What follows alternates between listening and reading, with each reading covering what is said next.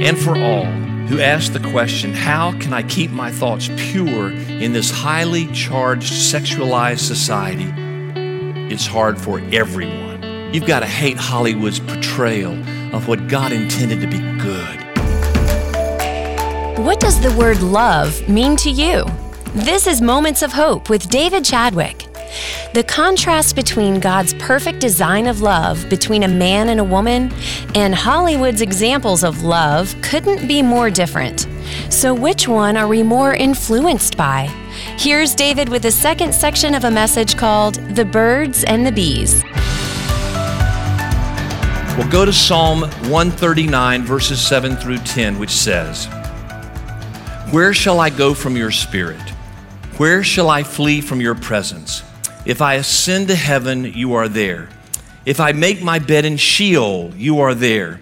If I take the wings of the morning and dwell in the uttermost parts of the sea, even there your hand shall lead me and your right hand shall hold me." The unseen seer sees all. There's nothing we do privately. There's nothing that escapes his gaze. So you have to ask yourself the question, with oral sex outside of marriage, is God pleased when he sees it? There's only one person who should have access to that part of your body, and that is your wife or husband in marriage. Be holy, God said. Be different, as I am holy and I am different. Next question, well, what's the big deal if no one's hurt? The truth is, God's will for all of our lives is that we be one flesh in that marriage relationship, unless he's called us to being single. That's another message for another time. But in marriage, God wants us to be one flesh in a unified relationship with our spouse.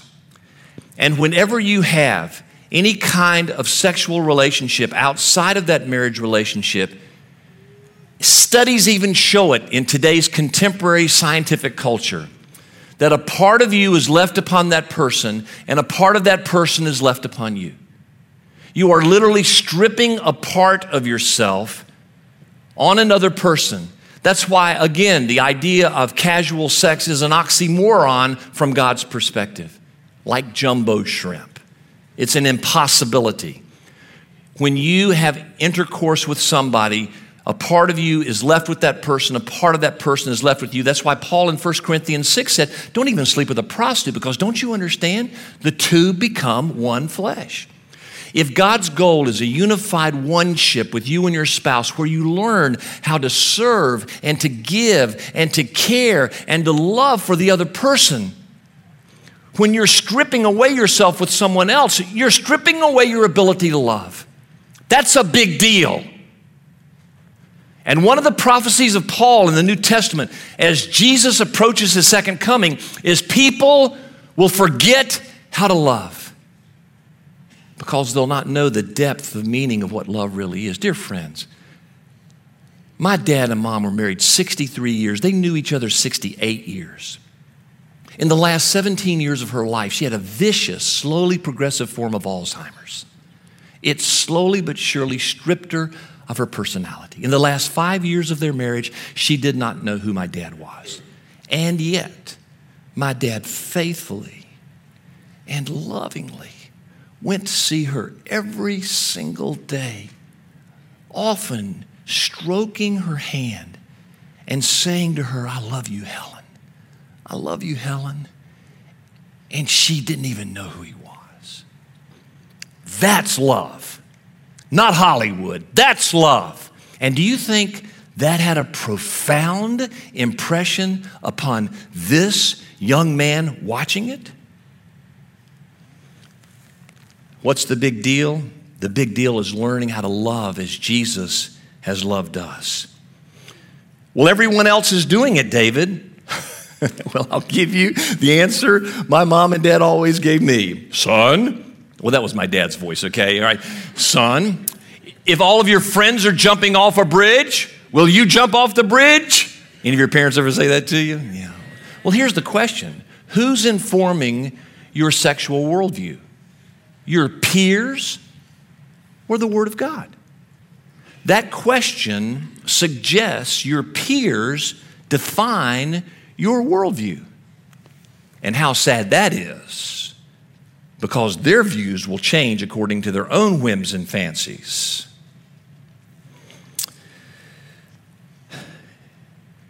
Why is porn wrong? Well, porn is wrong because it promotes selfishness. It's a problem mostly with men, although there's a niche market now for women too. Basically, in a private environment, you men mostly are saying to a celluloid model, meet my needs. Take care of me. I'll ask nothing of you. Just be there always for me. It's an addiction that controls the brain, guys. It is horrifying and will destroy you, your marriage, and your kids. It's the first step toward the rapidly proliferating problem worldwide called sex trafficking. You dry up the demand, you dry up the supply. Men stop watching porn, sex trafficking goes away. Period. Also, when men do this, you're never concerned with your personal hygiene, your physical appearance, or your moral character. In the eyes of yourself, you simply have someone meeting your needs, which is selfishness, which is contrary to the call to love that Jesus has given his world. Get help. Have accountability. Rid yourself of this horrible addiction. But the best thing to do is nip it in the bud. Job 31:1 says, I have made a covenant with my eyes that I will put no unholy thing before it.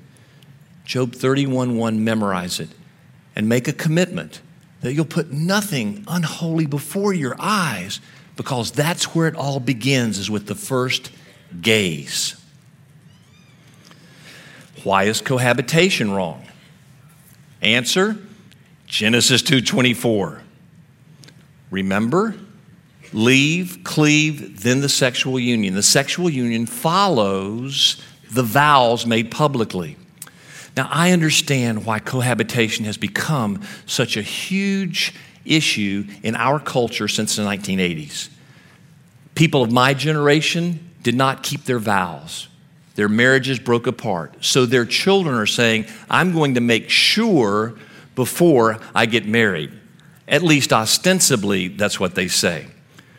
But here's what's really happening, is for most guys, girls, don't you understand that if we can get the goodies without the commitment, we'll take it. And the divorce rate among those who've cohabitated is twice the national average, which is at 50%. Why? Because any sexual encounter, any living together without a covenant commitment between the man and the wife is doomed to failure. So if you're presently living together, may I adjure you to be holy as I am holy. And some of you are gulping right now going, how can we make it financially? Here's what I've learned through the years. Where God guides, God provides. Where God guides, God provides. And couple after couple after couple have seen this happen. They move apart. They make vows to purity and chastity. They date each other and do it as God intended. Then they come together in a public ceremony of wedding, and then they express their sexuality thereafter. And everyone has said it has helped our lives to understand purity and holiness before God. But I'm a divorced single. I mean, David, come on. Are you expecting me, after I've known human sexuality and the divorce has happened, to be faithful and not have that again till I'm married? Answer, yes. Why? Genesis 2:24. Genesis 2:24 does not say leave, cleave, then sex, except for those of you who've been divorced. You get a pass. No. In fact, God would say The next time, do it even more so God's way, for His glory and His glory alone. God intended sex within marriage between a man and a woman. That is His will. Be holy as I am holy. Any comments, David, to the way girls dress? Well, I'm glad you asked. Thank you so much. For some of you girls, you need to know that Jesus put into all of the Scripture's teaching one sentence: love the Lord your God with all your heart, soul, mind, and might, and your neighbor as yourself. Gals, you need to know that for us men, it is a huge struggle. Our libido, especially when we're younger, rampages against our souls. You love us, you love your neighbor when you dress modestly. Now, am I suggesting you dress frumpily? No. You can dress stylistically, fashionably. Just keep in mind that the way you dress loves your neighbor or doesn't, especially those of us who are trying to follow Christ in every way. For couples, you say to me, our sex life is dull. What shall we do? And I'm hearing this more and more from couples. First of all, you may need to get counseling. But secondly, you need to realize sex is the result of everything else that's happened in your life. In fact, in 1 Peter 3, there's a suggestion, and studies have proven it to be true sociologically, that great sex happens when couples learn to pray together. Why? Because sex is merely the expression of intimacy that you've known together. Great sex in couples' lives happens not in the morning literally, but in the morning when they begin to relate together. As they care for one another and serve one another and love one another, the expression of that love is then naturally a good sex life. So what is going on in your life that has driven you apart from intimacy with one another? That's the real question. And then go to 1 Corinthians 7, 4 through 5. For the wife does not have authority over her own body, but the husband does. Likewise, the husband does not have authority over his own body, but the wife does. Do not deprive one another, except perhaps by agreement for a limited time, that you may devote yourselves to prayer. But then come together again, so that Satan may not tempt you because of your lack of self-control. If you are to take a season apart from one another, do it to increase your prayer life. But then come back together because you don't want to let Satan have opportunities to tempt you beyond your own self-control. But realize, gals, first of all, your body, when you married your husband, belongs to him, not to be abused. No. But to be given freely to him as an act of servanthood. When your libido is not great, you're too tired, you still do that to care and serve him. Guys, you do the same for your wives. Because marriage is the PhD of serving. It's learning how to give your life to another person. It's learning how, in Jesus' words in Mark 10:45, for the Son of Man did not come to be served, but to serve and to give his life away. Marriage is the place where God teaches men and women how to serve one another. Have you figured it out yet? Men and women are terribly different. Anybody deny that? That's why God intended the marriage relationship to be between a man and a woman. Not with someone like ourselves, but someone who's totally different than ourselves. So we can learn how to serve and not be served, to give our lives away. That's God's intent with the intimate relationship. Be holy as I am holy. And for all who ask the question, how can I keep my thoughts pure in this highly charged, sexualized society? It's hard. It's hard for this preacher. It's hard for everyone. But here are some thoughts. First of all, you've got to hate sin. You've got to hate Hollywood's portrayal of what God intended to be good. You must hate how it's been abused and misused in our culture. And you've got to hate for what it's done you in your own personal life, stripping you of your ability to love and to serve. You got to hate it. Remember, I've used the illustration before when I was a kid and I ate beets and I threw up all night long. I still hate beets to this day. If I get near a beet, if I smell a beet, if you put it in my juice drink and I taste it, I get nauseous. To this day, you've got to hate sinfulness in sexual areas like I hate beets. You can't tolerate it. You can't put up with it. You can't coddle it. You can't nudge it. You can't flirt with it. You got to hate it. That's the first step. And what it's done to you and our society. Secondly, though, you've got to love something more. You've got to love something more. And I think that's Jesus. The only way I've ever seen people delivered from an addiction is to love Jesus more than the addiction. Some of you men say to me sometimes, I just can't stop. The addiction's too strong. And I always ask you, well, if you're watching the porn scene right there, and let's say somebody walks in and says, hey, I'll give you $10 million to stop. Would you stop? Of course you would. Why? There was a greater motivation. Well, I stop, and many other men have stopped, and other gals have stopped. Why? They hate the problem, but they also know personally the one who has paid not a $10 million, but a $50 billion debt for their sins to be forgiven. And in response to that great love, they love him more than the addiction and start moving toward his health and wholeness. Third, remember there's an unseen seer. He sees everything. And finally, develop a fear of the Lord. The Bible says that the fear of the Lord is the beginning of all wisdom. I want to be wise. There's a difference between wisdom and knowledge. Knowledge just knows facts. Wisdom is the practical application of the knowledge.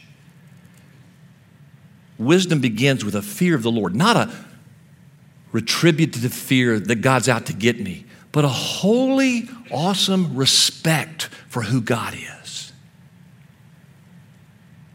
What does that mean?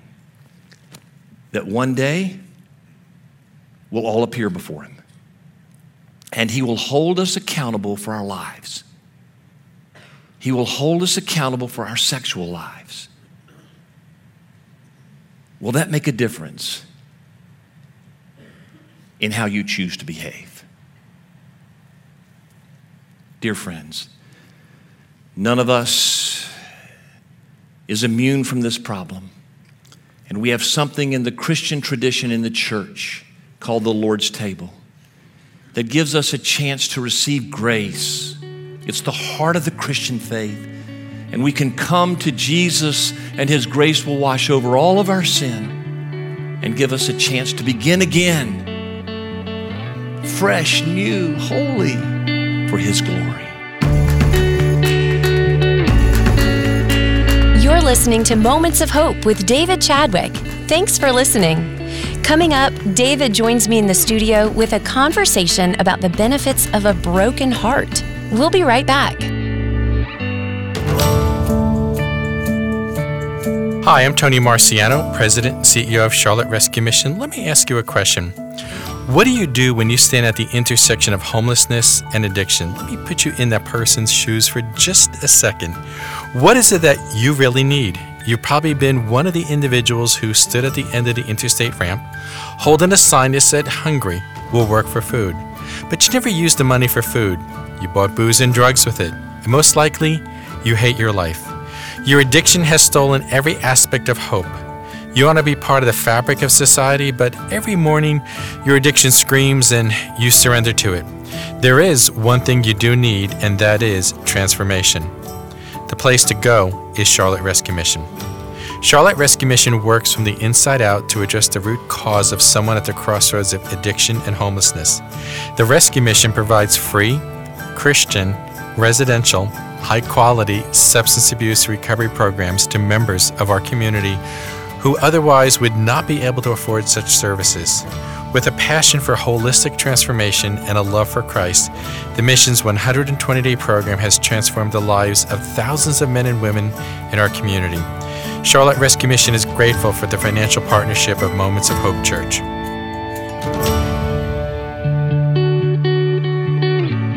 I'm Jen Houston. Thanks for listening today. Joining me in the studio is our pastor, David Chadwick. David, thanks so much for being with us today. Hi, Jen. It's wonderful to be with you.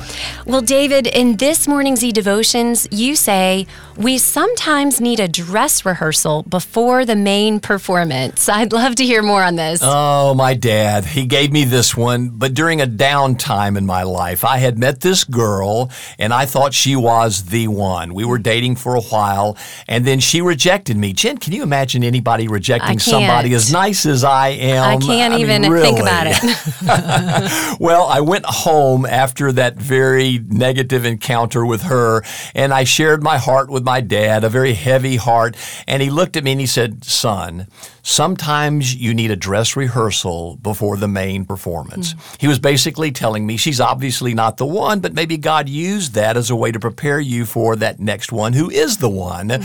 Well, about 2 years later, I met Marilyn on a blind date, and we fell in love quickly. We got married after 9 months of only knowing one another. I broke every rule in telling couples, give it the test of time. But, we just knew that we knew that we knew. And interestingly, we just celebrated our 43rd year of marriage together. So it's worked out very well. She's the love of my life. She's my best friend, the mother of my 3 children with 8 grandchildren now. She is just a wonderful, good, godly woman. She's amazing. And what hit me as I thought about our 43 years together, if I'd married this other girl, I don't think I'd have had nearly the love and affection I've had with Marilyn, plus all the other blessings in life. So my dad was absolutely accurate when he said to me after I was rejected, son, sometimes you need a dress rehearsal for the main performance. And it was such for me. I learned a lot about myself in that rejection, realized that rejection's God's protection, as I've said before, on one of these moments together. Also that God's rejection is His redirection. He has another plan for our lives. So in that experience, Jen, I realized Romans 8:28 truly is accurate. That all things, not some things or most things, but all things work together for good. If you really love God and you're trying to serve Him, He's working everything together for our good and His glory. This is a perfect example of it. At the time, I was shattered, devastated, rejected. But in the long term, looking back, it was the best thing that could have happened to me. It prepared me for marriage like I would have never known before. This is so good and so practical. We can apply this principle to a job. Sometimes we think we landed the job and then it doesn't last as long as we thought. And really, all things work together for good for those who are called according to His purpose. And I can speak from personal experience. I am sitting here today with you and our listeners because of this experience in my life. That rejection from something led to this. And I'm so grateful for how God works in our lives like that. Well, Jen, it sometimes takes time in retrospect, looking back, seeing how God was working, but He does work all things together for good. But it is only for those who are called according to His purpose. And so we need to continue to remind our listeners that all things don't work together for good for those who don't love God and aren't working for His purposes. But when you love Him with all your heart and you're trying your best to serve Him, yes, indeed, everything, all things work together for our good and His glory. That's an eternal biblical promise from His heart to ours. That is so good. Thank you so much for sharing this today. Yeah, thank you, everyone. And if you've gone through a rejection, continue to trust God. These are the kinds of e-blasts I want to send to your inbox every morning at 7 a.m. If you'd like to have these regularly, please go to momentsofhopechurch.org. You can subscribe there. They're free of charge from my heart to yours to begin your day with a moment of hope. This has been Moments of Hope with David Chadwick, Senior Pastor of Moments of Hope Church. We would love to have you join us for worship this Sunday morning. We meet at Providence Day School, located at 5800 Sardis Road in South Charlotte at 10 a.m. You can find more information on our website, momentsofhopechurch.org. Again, come join us Sunday morning at 10 a.m. at Providence Day School, located at 5800 Sardis Road in South Charlotte. Our web address is momentsofhopechurch.org. For David and the entire Moments of Hope Church staff, this is Jen Houston asking you to pray for rest and refreshment for our teachers.